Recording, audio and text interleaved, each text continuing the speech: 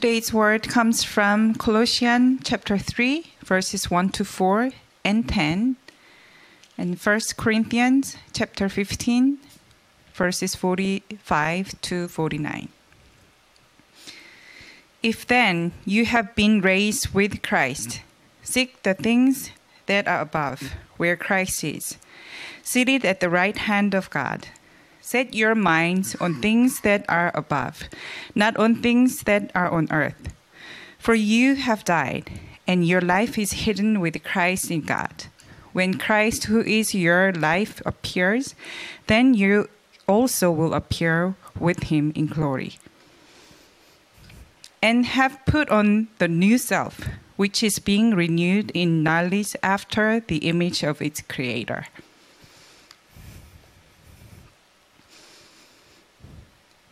Thus it is written, the first man Adam became a living being. The last Adam became a life-giving spirit. But it is not the spiritual that is first, but the natural, and then the spiritual. The first man was from the earth, a man of dust. The second man is from heaven. As was the man of dust, so also are those who are of the dust. And as is the man of heaven, so also are those who are of heaven. Just as we have borne the image of the man of dust, we shall also bear the image of the man of heaven. This is word of God. We are in part 12 of this series, Union with Christ. We've gone through a lot, 11 parts, which started in the fall. We took a break for Christmas and we returned back to it. And so there's a lot going on in the world. Our brother prayed very well for it. There's war. There's $6 gas prices.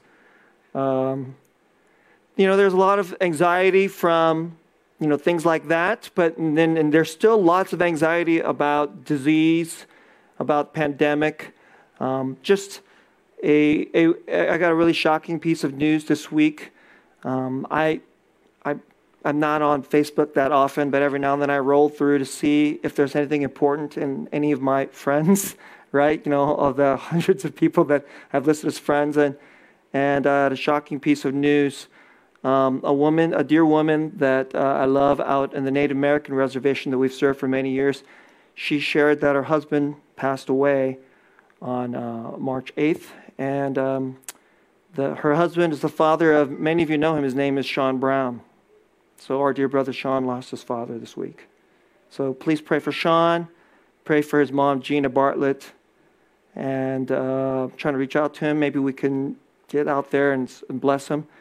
And I suspect maybe the passing had something to do with COVID, maybe, I don't know for sure. So this is what's going on. This is life. And in the midst of this, what does the Bible have to offer? And I'm kind of recalibrating back to this because I'm going to shift gears in the midst of this series now on union with Christ.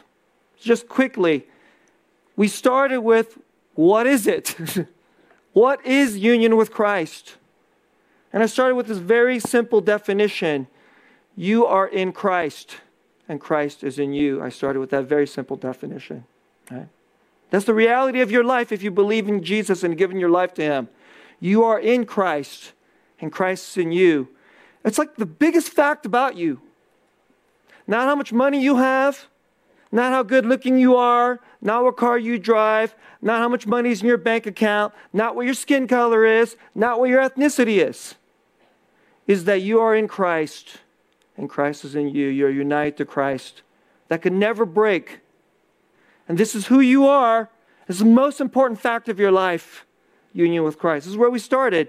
And then we went into a little bit more of the complexities of the various different things the Bible says, of all its different benefits that you receive by being united to Christ. And I came to this important portion that's especially taught by John Calvin through 1 Corinthians chapter 15, which is that the bond of our union to Christ. How are you united to Jesus? How are you? The bond of union to Christ is the Holy Spirit. So then we ended up talking a lot about the Holy Spirit and the Holy Spirit in you and how Christ pours forth the Spirit in you so that all of his resurrection life, the human life of Jesus, which has conquered sin and death, can now be poured forth in you. That's what's happening in union with Christ. In union with Christ, the man Jesus, the human being Jesus, who of course we also know is the Son of God, God himself, the Almighty God who became the human being Jesus, is now imparting to you his human life, which has conquered sin and death, and is coming to you through the Holy Spirit by faith. That's what we talked about. Union with Christ and the bond of the Holy Spirit. And then I moved into how the bond of the Holy Spirit is not just a me and Jesus thing going on. It's not you and Jesus. It is a we thing that's going on. It is communal. We are united to Jesus Christ through the Holy Spirit. We are one body. We are members of one body. Jesus the head. We are his body. Thus, the church, the body of Christ, is united to the Savior. And thus, how you look at the church, how you look at the other members of the church, it's so important. Because these aren't just regular people like, I like church, that person likes church, they're kind of interested in God, I'm kind of interested in God. And thus, we do this consumeristic religious thing that other people think is weird called Christianity. No, it's not how the culture sees it that way. Maybe that's how we feel that it's that way. But the deeper reality is we are united to the one who has conquered sin and death by the bond of the Holy Spirit. This we is so important as we walk through life, okay? Now I want to shift gears. And in these remaining messages, what I want to talk about is what does union with Christ, what does it start to do to you? What does it start to kind of like more practically look like? And the way I want to, this message is called Truly Human in God's Image. And what I'm going to do for the remainder of this series is what does it mean to be a human being like the heavenly Jesus? That's what we're talking about. What the union with Christ is intended to do is impart to you the death-conquering, sin-conquering, the over-victorious life, the human life of Jesus. It is to make us most fully human, as God intended. That's what union with Christ is here to offer us. That's what union with Christ is tremendous reward and power and benefit. If you want to call it, what's the big benefit? What's the big thing I get out of it? What you get out of it is you get to be really human. Beautifully human. Okay? So, let's get into it. I don't have a lot of like clever illustrations or anything for you today because I don't have time for it. I have to take you through quite a bit of important theology. And some of you may remember some of this. You may have pieced this together from some of the things I preached about. But we've gone all these lessons so I can finally get to this portion of the series. And so let's do it, okay? Part 1, the humanity of dust versus the humanity of heaven. That's part 1. The humanity of dust versus the humanity of heaven, part 1. Part 2, imaging the devil by grasping after power and pride. That's what the humanity of dust does. Imaging the devil by grasping after power and pride. That's the way of the world. That's how human beings are. Okay? It's not a good way of being human. In fact, it's not even really being human. Part 3, imaging the new Adam with self-forgetful, self-giving humanity. That's your destiny. Okay? If you give your life to Jesus, this is yours. Imaging the new Adam with self-forgetful, self-giving humanity. This is absolutely yours. Go get it. Don't ever settle for anything less, brothers and sisters, okay? Let's start. Let's go right to the passage. So I gave you, these are big passages, and just for the sake of time, I have to kind of like immediately, telescope right to the core stuff, okay? 1 Corinthians chapter 15, I just, cut out just a short portion, 45 to 49. Big, huge chapter on the nature of the resurrection. And so let's just get right to verse 45. Thus it is written, the first Adam became a living being. The last Adam became a life-giving spirit. I won't go into all the explanation of that, okay? Because I already did. But it's huge. The first Adam became a living being. That's Adam, okay? All the people you guys know, if you grew up in church, you know the first human being is called Adam. The first human being became a living being. The last Adam is Jesus, okay? The last Adam is Jesus. He's not just the person Jesus, he's the resurrected Jesus. And the reason the Bible calls him the last Adam is he's a new kind of human being. So in the Bible, in Genesis, Adam, that word Adam, there's a play on words. That is the man's name, Adam. And we call him Adam, and some people get that name, Adam. But actually, Adam, you know what Adam means? It means the man, okay? It means the human being. So, God made fish and snakes and birds and insects and all the different creatures. And then he made Adam. He made the human being. And the first human being, he breathed into it and he lived. But then he failed. But then came a new Adam, which in 1 Corinthians 15 goes, the last Adam. The new kind of man, the new kind of human being, and he became a life-giving spirit. Verse 46, it is not the spiritual that is first, but the natural, and then the spiritual. Just quickly, what does that mean? That means first, you just had the natural nature of the human nature. That's what Adam is. If you do not believe in Jesus Christ, you have not had the Holy Spirit imparted to you by the life-giving Spirit, Jesus. The new Adam has not given you the Holy Spirit yet. So you don't have a spiritual nature. So first, what you have is the natural. That's what it means. You were born in the natural. You were born of the first Adam. But if you come to Christ, you can get the spiritual. That's what it means, okay?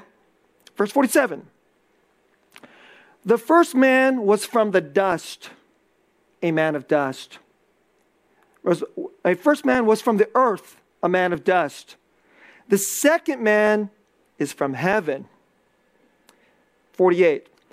As was the man of dust, so also are those who are of the dust. And as is the man of heaven, so also are those who are of heaven. Okay, let's talk a little bit about this. When was the last time you went to a funeral? When was the last time you went to a funeral? If you go to a funeral, that's an absolutely terrible event, right? Every now and then it's weird. You go to a Christian funeral, occasionally there's a person who lived his or her life with such victory in Christ, there's not a lot of mourning. That's very, very weird. It's very, very unusual, but it happens occasionally, okay? And so if you've never gone to one of those, maybe you don't believe in Jesus, you don't know that actually happens. It actually happens. But normally, like 99+% of the time, it's absolutely terrible. And what you have is you see, if it's an open casket, that is, you could see a person. And this person is, you're reminded that this person is of the dust. Really what it is, we have all these people whose job is to try to not remind you of that. Their job is to make that dead body look alive. So they often put the person who has died in their best dress or their best suit. And then they kind of, sometimes, they put some color on the face. And the person looks like they're sleeping if they did a good job, right? If you go to a good funeral home, that's what they do. But what the goal there is to kind of help you forget the real truth, which is they're just going back to dust.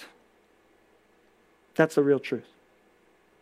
And the reason it's so terrible to go to a funeral. I mean, it's terrible in so many different ways. But let's just say you don't have some strong connection to this person who died. So I've gone to lots of funerals where I don't have a personal connection to the person who died. I went to that, I've pastored young people for most of my career. So thankfully, I haven't had to do too many funerals with anybody that I pastored, but they have fathers and mothers and grandparents. And when they die, I go to those funerals to mourn with them because they're my family. They're my church. You know, we are drank of the Holy Spirit together because we have the one body of Christ. We're one. We're united to Christ together, right? So I go there to mourn with them. Sometimes absolutely they're falling apart, and sometimes they're more okay.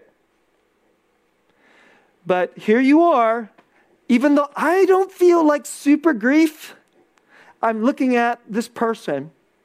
And often in a lot of the memorial services and funerals I go to, there's a portion where everybody can kind of give go up there and give their respects. And I think about this often. This is who we are. We're just whatever eats the dust, right? We're their food. And here is this person, and they're now gone. And here's who we are. Okay? Let me just tell you something about the reality of life. Everything, almost everything that we do in our culture today is to deny death. It's to deny this reality. But it's not just at funerals. It's going on every day. You wake up every day. It's very, very hard to be dust. You know why? Because dust is worthless. So in your house, if a bunch of dust starts to pile up on your desk or on your TV or on your computer, what do you do with it? I hope what you do is you wipe it off, right? And then you wipe it off. And then, whatever you use to wipe it off, then maybe, you take that sweeper, you go outside and you beat that thing out because you don't want it in the house. You don't want dust mites in your house. You don't want that stuff that's in your house that might cause you allergies. That might, like if you have asthma, it could cause breathing problems. It could cause you allergy issues. It's actually bad. You get it out of here, right? And so, we get rid of this. And the passage just goes by like this, but we don't often think about this. So you and I, it doesn't look like dust. I look a little better than that. But there was a point, what happened was that there was dust from the earth, and then God breathed onto this dust, and he became a living being. That's Adam. And you know what? That's the natural human being, and we're all just like that. We're all just like that. But then, I won't go into this quite yet, what we did was we got rid of God out of our life. But you can't deny the fundamental reality that human nature is dust. So we wake up every day profoundly fighting against that. Everything so much of what we do is to fight against we're dust. So something simple like you eat. I'm not dust, I'm eating. So I'm going to still go, right? My dad is in his 80s. And in the last 5 or 6 years of his life, guess what's happening? His digestive system just doesn't work as well as it used to. And so he's actually eating less and less. He's about to turn 83 this week. And so I'm thinking often about him. And he doesn't actually say this out loud when we get together. But when he says that he eats less and less, you know what I think he's thinking? I'm dying. I don't have much left. This thing I do to deny that I'm dust, I'm not able to do anymore. There are other things. There's the physicality of who we are, but inside of us, we have this thing called the soul. And if you've been pastored by me, you know this, that the soul is an infinite space. Infinite. This person is only 5'9" and weighs a little more than he should. Okay? So there's a little bit more dust here than probably in terms of the matter than I would like. But the inside space, the inside of me, is infinite, just like it is for you. Because the soul of the human being was intended to be the home of God. He wanted to unite himself to you. To be the home of God. And God can't be in a small space. He is in an infinite space.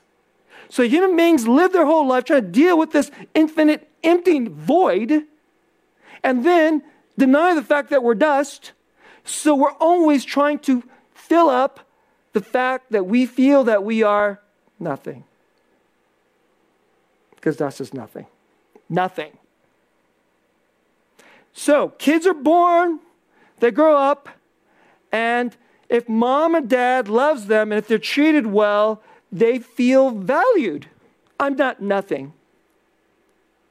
But if kids are born and they are abandoned and they're shuffled off from one foster home to another, if there is such a thing as even foster care, because some cultures now don't even have foster care, the kids just end up in the streets, and the kids get sold off, the kids get horrible things happen to the kids, raped, murdered, horrible things. So it's not just that other people look at that person and say, you're nothing. The person who's a child starts to see in their mind, I'm nothing. So all of human life is actually intended to turn us into something. Something, not nothing. To deny that we are dust. So everything about you get a job. You know the most important thing about your job is it's not how much money you make. It's so you won't be nothing, for the most part. Some of you just get the job because you want money. But do you know that a lot of men, when they lose their job, it isn't about the money. It's that now they're nothing. And so they believe that they're nothing. That's why they end up on the streets. And then they don't try again. And they don't try again. Because this thing is coming down on us. All right, that's heavy. Let's move on. There's better things in the Bible, thankfully. As was the man of dust, so also are those who are of the dust. But as is the man of heaven, so also are those who are of heaven. You get a chance to have a better humanity, more than dust. Verse 49. Now I want to take you to this next part. Just as we have borne the image of the man of dust, we shall also bear the image of the man of heaven. How can you be of like the man of heaven? You know how you do it? You bear his image. That's how it's done. Now, I'm not sure if you've thought about this. Most people don't think about this. We generally get our idea of how to be human beings from other human beings. You look at other human beings, if they're nice people, you have an idea of how to be nice. So this is why, Koreans act like Koreans. Chinese people act like Chinese. White Americans turn to white Americans and say, this is how do we be human. So we have this thing called culture. So this is just the way we act like together. But what we do is you see an image of how to act like a white American from another white American. Because you're white, and your mom and dad is white, and everyone in your culture is white. Or maybe except for that person who's over there is Chinese and that person's black. But they're my friends, even though they're not in my culture. All right? But the kind of human version how I operate is through your culture. You know what you get? You look at somebody else, and you take the image of how they're trying to be the human being, and then you receive it into yourself, and then you reflect that image. That's how we do it. That's what all culture is. Culture is the way human beings do dust denial. That's really what it is. Every culture has some collective, corporate way of doing dust denial. There's a better culture, though. It's called the church. They don't worry about dust denial because we image a better kind of human being. His name is Jesus. That's what the church is for. This is why, if you have a bad attitude to our church, and you turn yourself, I'm just going to take on my culture's understanding what it means to be human, and then judge the church, you might as well just spit on the image, on the union with Christ. You might as well just spit on the gospel. my goodness, I don't even know, are you a Christian? If you're acting like a Christian, you're not acting like a Christian. You're acting more like the devil. The world, it is completely normal for the world to despise the people who say, you have this culture called church, this community called church, and then you go inside and you have this other image that you seek how to be human from, but we're going to just pick ours. We pick ours. And then some are like, well, we have the Muslim way of doing it. And some are like, we have the Buddhist way of doing it. In America, it is the nothing way of doing it, secular way of doing it, right? And then there's different versions of that. There's the Asian secular version. There's like the white secular version. There's the lower middle class American secular version. There's the upper class secular version, etc. Variations on dust denial, but basically it is being human like Adam. Okay? So the image question is absolutely incredible. It's important. All right. I'm taking too long, so let's hurry up, okay? I want to take you to Colossians 3. Colossians 3, verse 1 through 4 is where we started. I won't just over the sake for time. I won't hit that again today. I'm going to return to it toward the end of the sermon. In Colossians 3, verse 10. Can we get that projected? I don't know. We didn't get that when our sister was reading it. If we don't get projected, just listen. I'll go to verse 9, actually. So, Colossians 3, verses 1 through 4, you know what he teaches? Union with Christ. Then he teaches you how you should live inside of union with Christ. Verse 9 says this, do not lie to one another, seeing that you have put off the old self with its practices. You know what it's saying? You've put off the old dust culture of Adam. You put that off. Verse 10, and you put off the old self, verse 10, and have put on the new self, which is being renewed in knowledge after the image of its creator. Here we go. A different image is renewing you.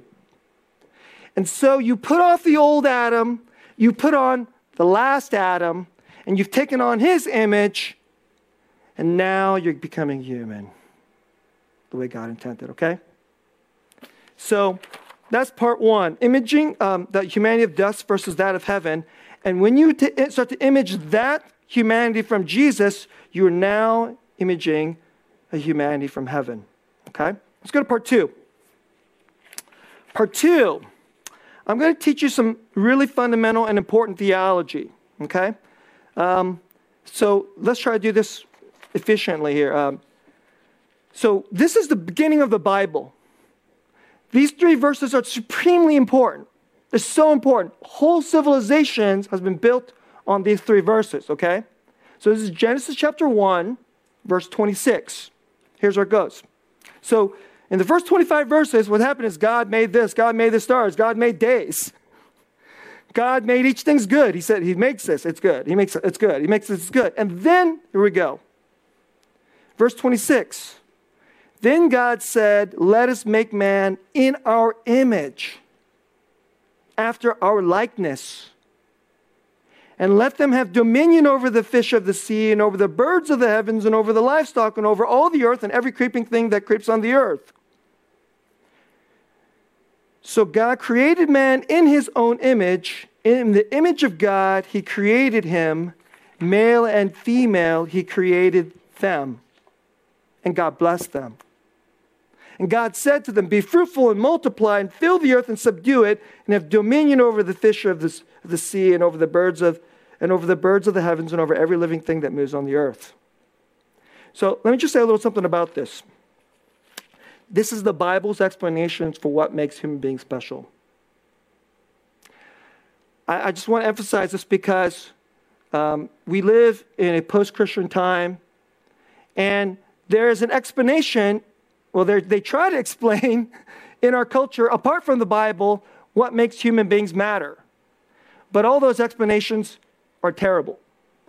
Because I'm a person that has studied philosophy and theology. When I listen to the explanations, I'm like, from that presentation, human beings don't matter.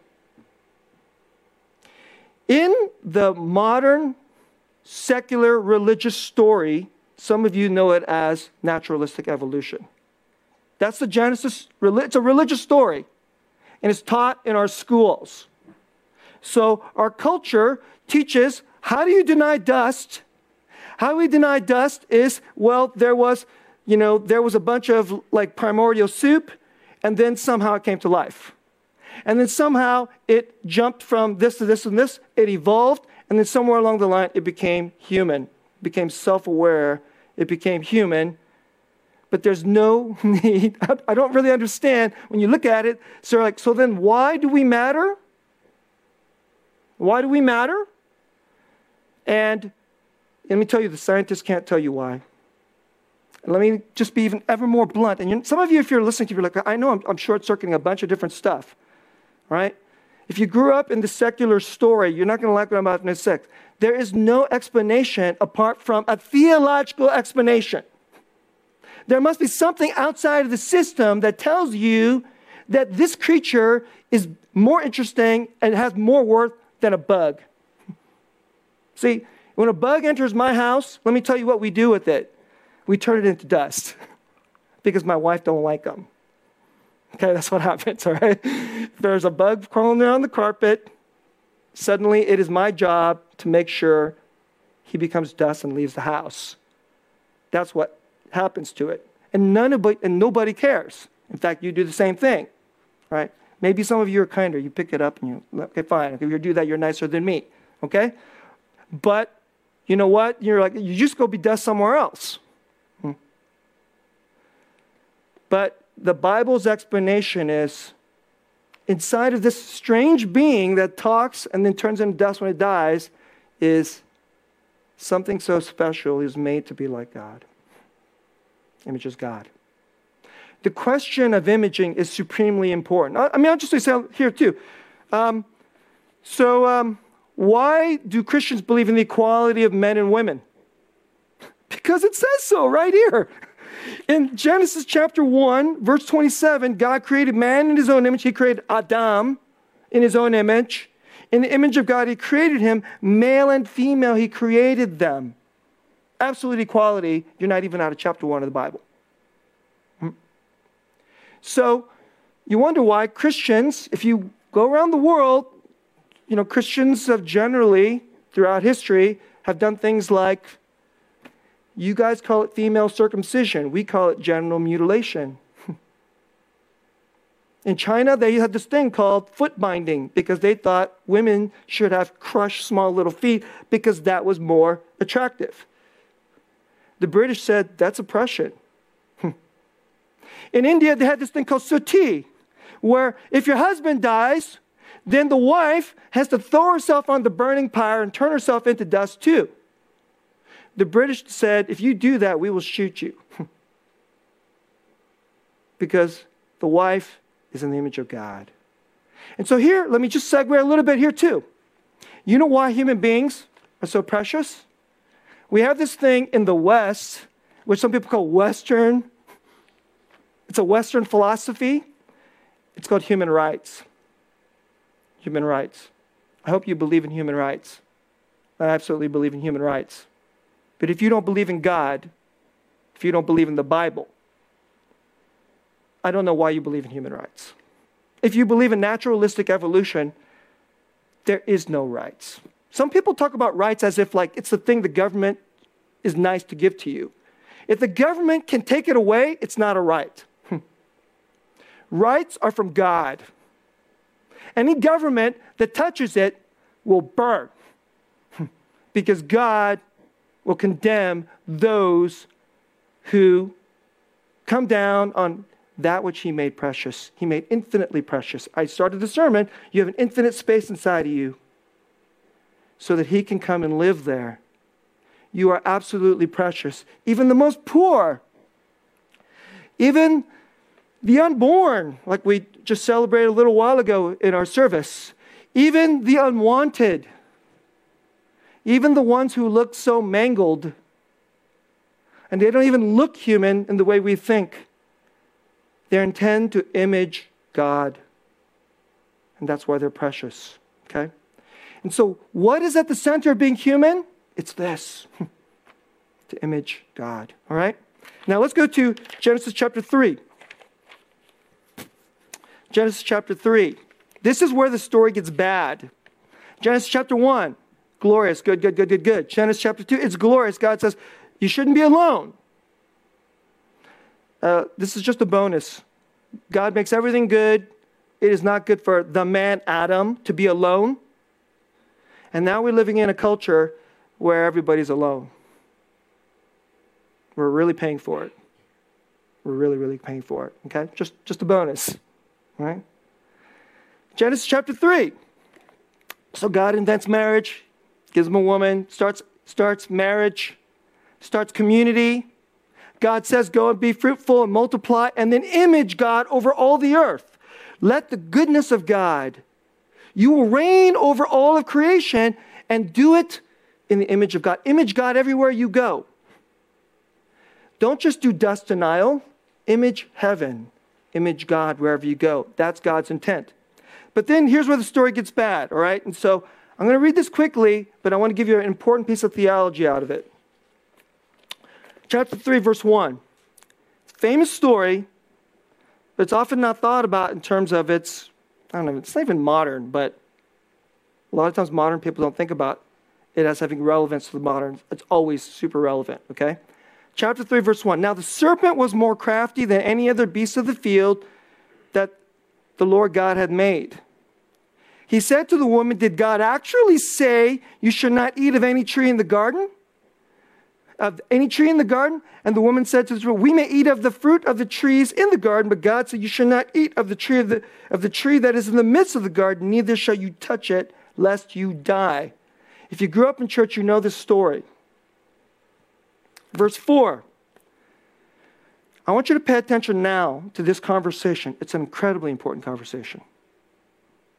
And most people, even though you may have heard this story when you were 4 years old or 8 years old or 12 years old if you grew up in the church. Maybe you became a Christian when you were like 22 in college or something like that, and you studied this at one point. But now that you're 42, you might not have returned too much to it later. It's always it's incredible to think about this conversation. The older you get and the more you know about human nature and human psychology and human history and human sociology, all the things that we do and that's all that's like good about human beings and all that's seriously screwed up about human beings. This is unbelievable, the Bible's explanation of how things got screwed up. But this is it. Verse 4. The serpent said to the woman, you will not surely die. For God knows that when you eat of it, your eyes will be opened and you will be like God, knowing good and evil. So let's just say that again. God knows that when you eat of it, your eyes will be opened and you will be like God, knowing good and evil.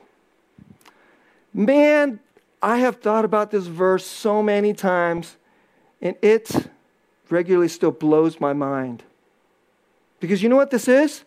It's like an 80% truth. Most of what he says has a truth to it, but there's a little catch. Some of the worst lies in the world are not straight falsities. You know what they are? They have some admixture of truth. They're very, very believable. That's why people believe them. So it's very, very believable. But then there's this cancer in there. There's a catch in there. And that's the lie. And then it turns the whole thing into a lie. So, first of all, you're not going to die. That's just straight false. Okay, that's just a straight lie. So he does just know how to straight lie. He does that. But then what he does is he tells you this thing that's got some big truth in it, and then it's got the twist. So, let me teach you an important piece of theology here. It's this. We're all meant to be like God. We're meant to image God. So he's appealing to that. You're going to be like God. You will be like God. And you know, human beings, we do want to be like God. But you know which way we want to be like God? We want to be like God this way. The Genesis 3 way. Not the Genesis 1 way. When God says be like God, you're going to be like in our likeness, you're going to be in, image. Here's what he meant. And then when the devil says it, here's what he meant. So let's just talk about this. You meet a being, and any being has some attributes. You go a dog, you have 4 legs. Barks, bow, bow, bow, wow, arf, arf. Okay, those are some of the attributes, right? You meet a person, they have attributes. Well, God has attributes. There's a being called God, he has attributes. But the theologians who study the attributes of God have an important distinction in the attributes. There are the attributes that some call the incommunicable attributes, and then what the theologians call the communicable attributes. So you guys know what communicable and incommunicable is, right? So it kind of means that. Communicable means it can be communicable, you can get it. So we all know that, for instance, COVID, that's a communicable disease. We really, really know that. Okay? That's why we have done social distancing, that's why we've had masks, that's why we get vaccines, etc., the whole 9 yards. You're around this person, you can get this disease from them. Okay? They have it, they can give it to you. But if a person has liver cirrhosis, that's not communicable. That's an incommunicable. They have a problem inside of them. If you hang out with them, you're not going to get a bad liver. Okay? He's like, oops, okay, you have liver cirrhosis. Okay, stay away. No, you don't do that. Why? Because it's incommunicable. See, the devil knows this too, though. There's ways like God that cannot be given to anybody else. It's incommunicable. It's only God's. It's of his attributes. It's only his. And then there are things that God says, this can be given. I give this to you. This is how you'll be like me. This is how you'll image me. It's a blessing. That's the goodness of God. So in the incommunicable attributes, what are the ones that the theologians list? There's something like this. Omniscience. Omnipotence. Omnipresence. Some people call it like, the sheer almightiness of God. So all the omni means, all. Omnipotent means all-powerful. Almighty, all-powerful. Are you all-powerful? Nobody else is all-powerful. No devil, no angel. Angels are more powerful than us. If you believe in angels, I hope you do. And then even within human beings, some human beings have more power than others. But nobody's all-powerful. Because nobody else can get that attribute. It's incommunicable. It's of God. But you know what God said? When he made us to be of infinite worth. And you know what he considered of infinite worth? His holiness. To be loving. To be just. To be humble. To be gracious. To be giving. This is to be like God. And this is what he made us for. And whether a person is rich, or whether they're tall, or whether they're good looking or not as good looking, whether they're healthy or whether they're sick, whatever they're white or they're black, whether they're from the 21st century or from the 5th century or from the 100th, like the 10th century BC, or whatever nation or ethnicity they're from, their gift is a chance to be holy like God. But the serpent, and I won't go into the whole thing about this, but it's the devil. The devil gives you this truth, you get to be like God, but what does he mean? He says you don't have to have any obedience. You don't have to have any trust. You get to have the final word on your life. And then you will know good and evil. Oh gosh, he's speaking the truth there too. You don't think Adam knew good from evil? Conceptually. This is good. Don't do this. This is bad. Of course he knew. Of course he knew. But you know what the devil is saying? You will know, because the word know in Hebrew has a twofold sense to it. There's one like you know in your head, like you know algebra. You know the combination of the lock that you use at your lock, your gym lock or something like that. You know. That's one kind of know. But there's a different kind of know. This is the more important kind of know in the Hebrew word, which is to like know your wife. That means you enter your wife. That means you have intimate experience of your wife, to know her. All right? It's like a big word that's talking about sex, but it's more than talking about sex. It's to really know her, to really taste of her. You know what he's saying? You will know, yada, you will taste good and you will taste evil. That's what he is inviting us to do. You will taste and know, you will enter into evil. What is the hook?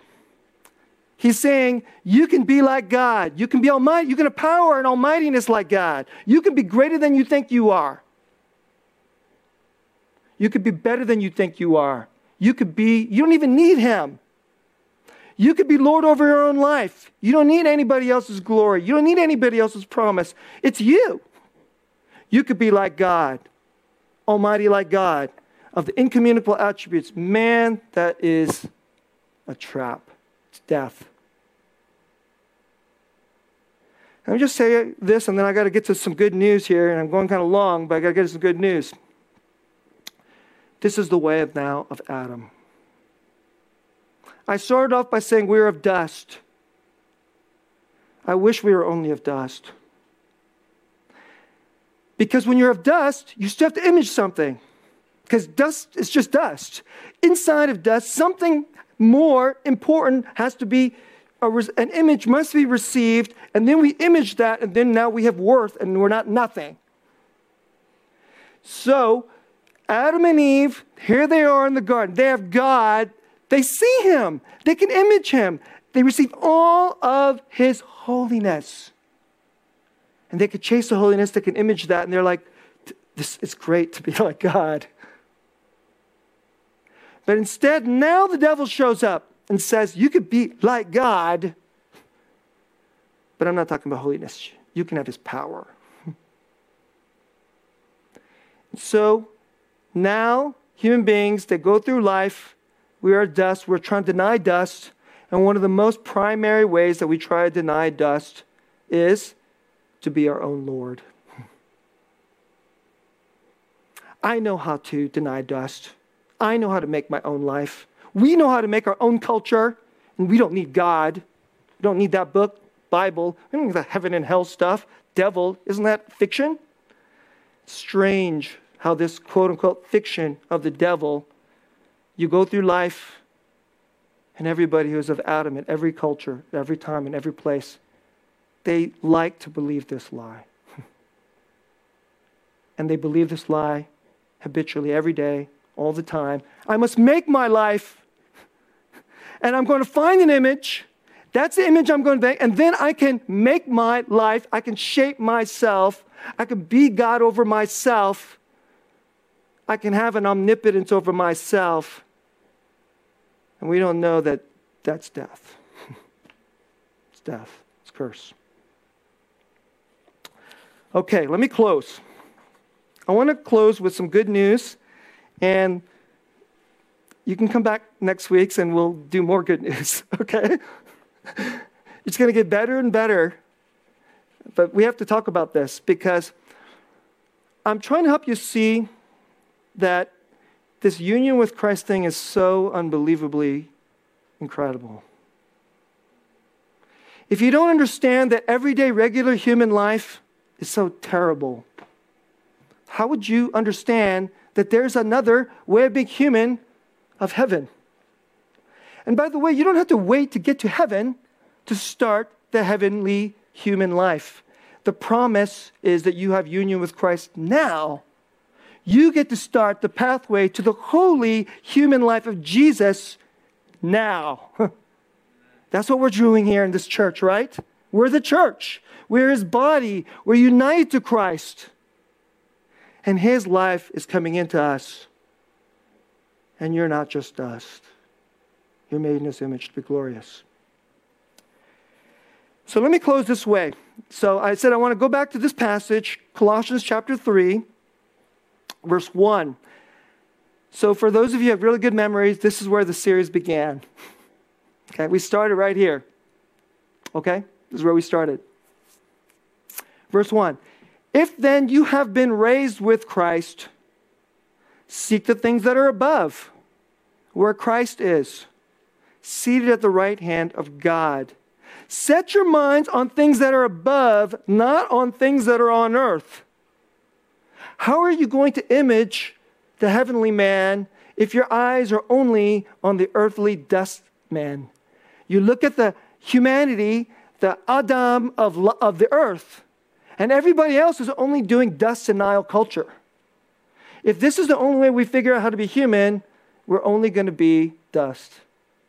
And you're just running a treadmill of futility until you become dirt again, right? But here's what it says. If then you have been raised with Christ.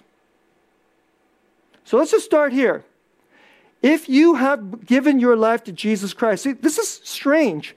And when I was a young man, I never understood this theology until I finally unpacked it later when I went off and studied in this big way and studied union with Christ.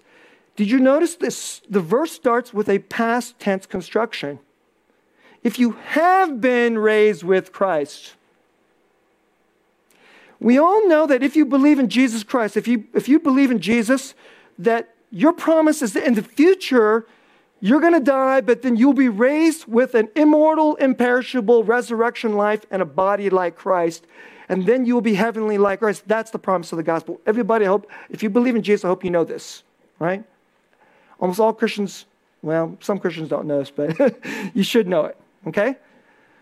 But here's the part that a lot of Christians don't know, that there's something mysterious going on, and that when you gave your life to Jesus, you have already been raised with Christ. You know what has happened? You've been united with Christ, and you've already been raised with him. So let's go to verse 3. For you have died. Here we go again. Past tense. It's very weird. You have died. You died. You're like, that's strange. Last time I checked, I'm still alive. Right? They're not having a funeral for me. But it says you have died. And your life is hidden with Christ in God.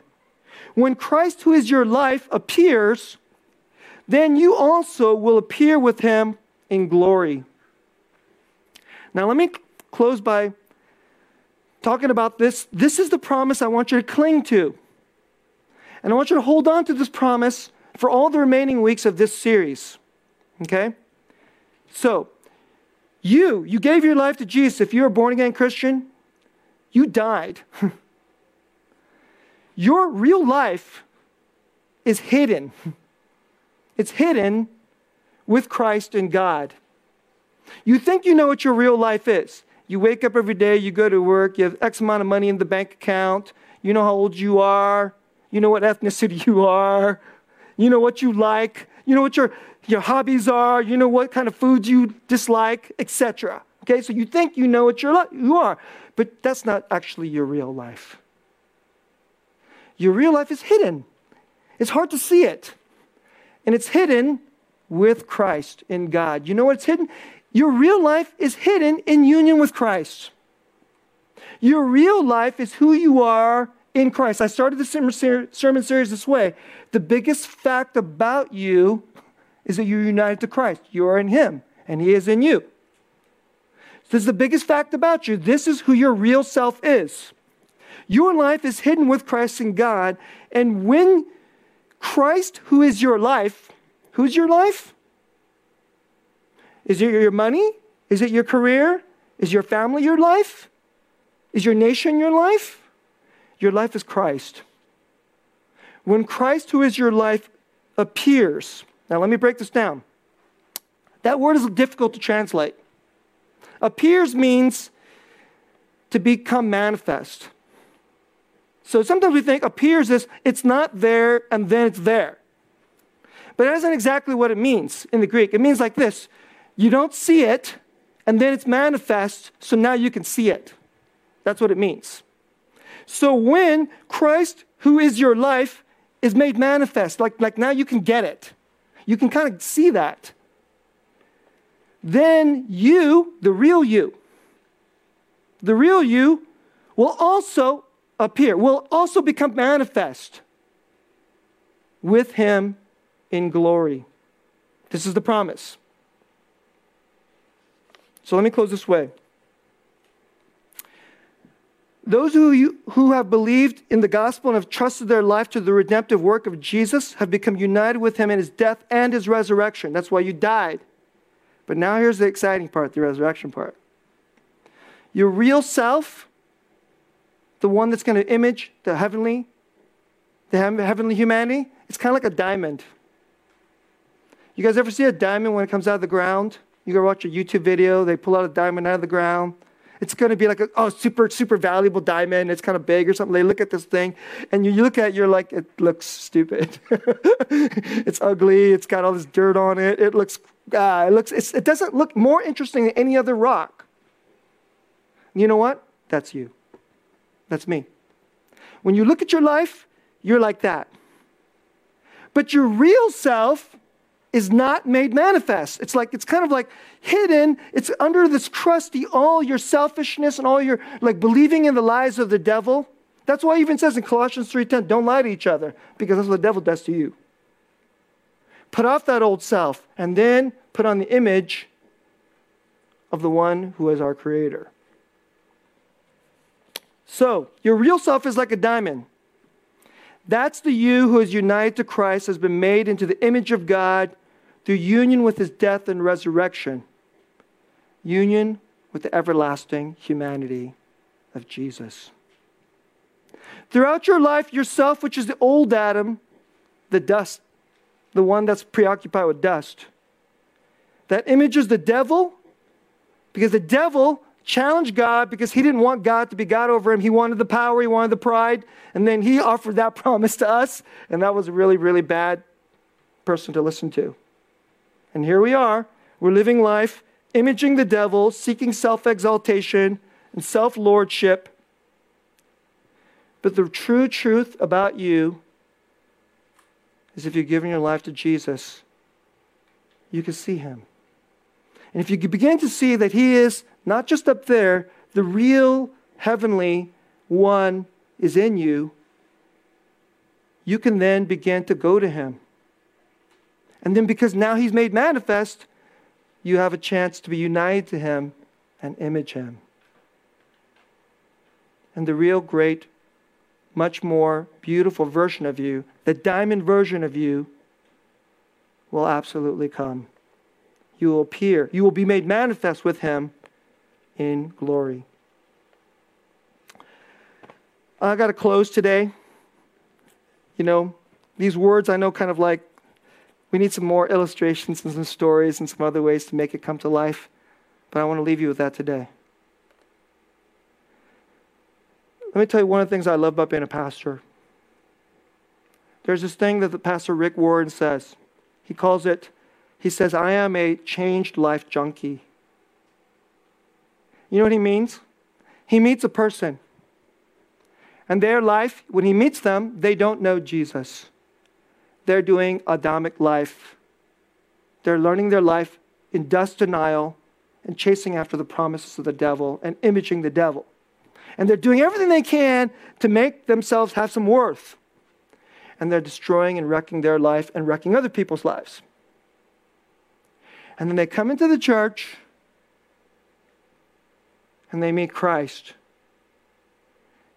And then Jesus, who is their life, who has conquered sin and death for them, everlasting humanity, unites himself to this really cruddy person. Some of the people that I've heard testimonies from, I actually literally sat there at Saddleback Church, listened to a woman who used to be a crystal meth addict, was abused by her father and her uncle. And in order to cover up all the pain, she did all these drugs and just destroyed her life. And here she was, standing up there in front of Saddleback Church, telling us how Jesus changed her. And you know, this woman, you know what she looked to me? She was glorious. She's glorious. That's her real self. The real self in Christ. And she was standing up there in glory because Jesus had become manifest to her. And she had changed. This is why I love church. This is why I like being a pastor. There's a lot of the hard things about being a pastor, okay? But this makes it all worth it. And this is your story too. If you have not given your life to Jesus, this can be your story. Today, you can put off the Adamic dust self and you can invite Jesus into your life. And now you can move toward heavenly humanity to your diamond glorious self. And for all of you who already are following after Jesus, maybe you're tired. Maybe you're discouraged. Maybe you've gone after one kind of like junky religiosity, Pharisaical, hypocritical bunch of Christians. And maybe you're just so tired of it. You're like, is that it? You know, Pharisaical Christianity isn't real Christianity. That's Adamic dust denial Christianity. It's junky Christianity. It's just still Adamic religion. But real Christianity is this: union with Christ, where those who are heavenly will become glorious. I want to encourage you to go chase after that again, believe in that again, and ask Jesus in you to show himself to you, to be made manifest in your life and your heart, so you can image him and your true self can be you forever and ever. Let's pray. Lord, this is life. And life without you is quite terrible. It's so awful that we believe human beings who don't even believe in Jesus believe in human rights, and then we turn around and we just hate all kinds of other human beings. They don't agree with my politics, I don't like them. Oh, they're poor, I don't like them. They're from that part of the country, I don't like them. They're this ethnicity, I don't like them. They don't recycle, I don't like them because they're polluting the earth, which is true because we do pollute the earth. But apart from you, we pollute the earth with lies and dust denial and insecurity and pride and power grasping. And this is culture. This is what life is. And love is failing. Generosity is failing. Justice is being thrown under the bus. And we live without joy. We live inside of cynicism. And even when we laugh, our laughter is filled with mockery. And sometimes we laugh, but we laugh even with some tears, knowing that today we will say ha ha, and tomorrow will be gone. But thank you, Lord. Lord Jesus, thank you that you answered the call from the Father, that you will not let human beings just go to the dust and will go the way of the devil. Instead, you came. You came so that human beings could be what you always intended them to be. Glorious.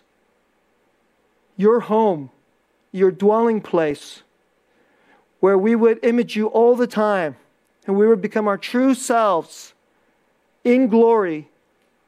And I pray, Lord, that as we walk together in the church and receive your person, Lord Jesus, and united with you, because you are our head, we are your body, we're united to you forever and ever, that you would pour out your Spirit upon us and give us our true humanity and make us beautiful like you.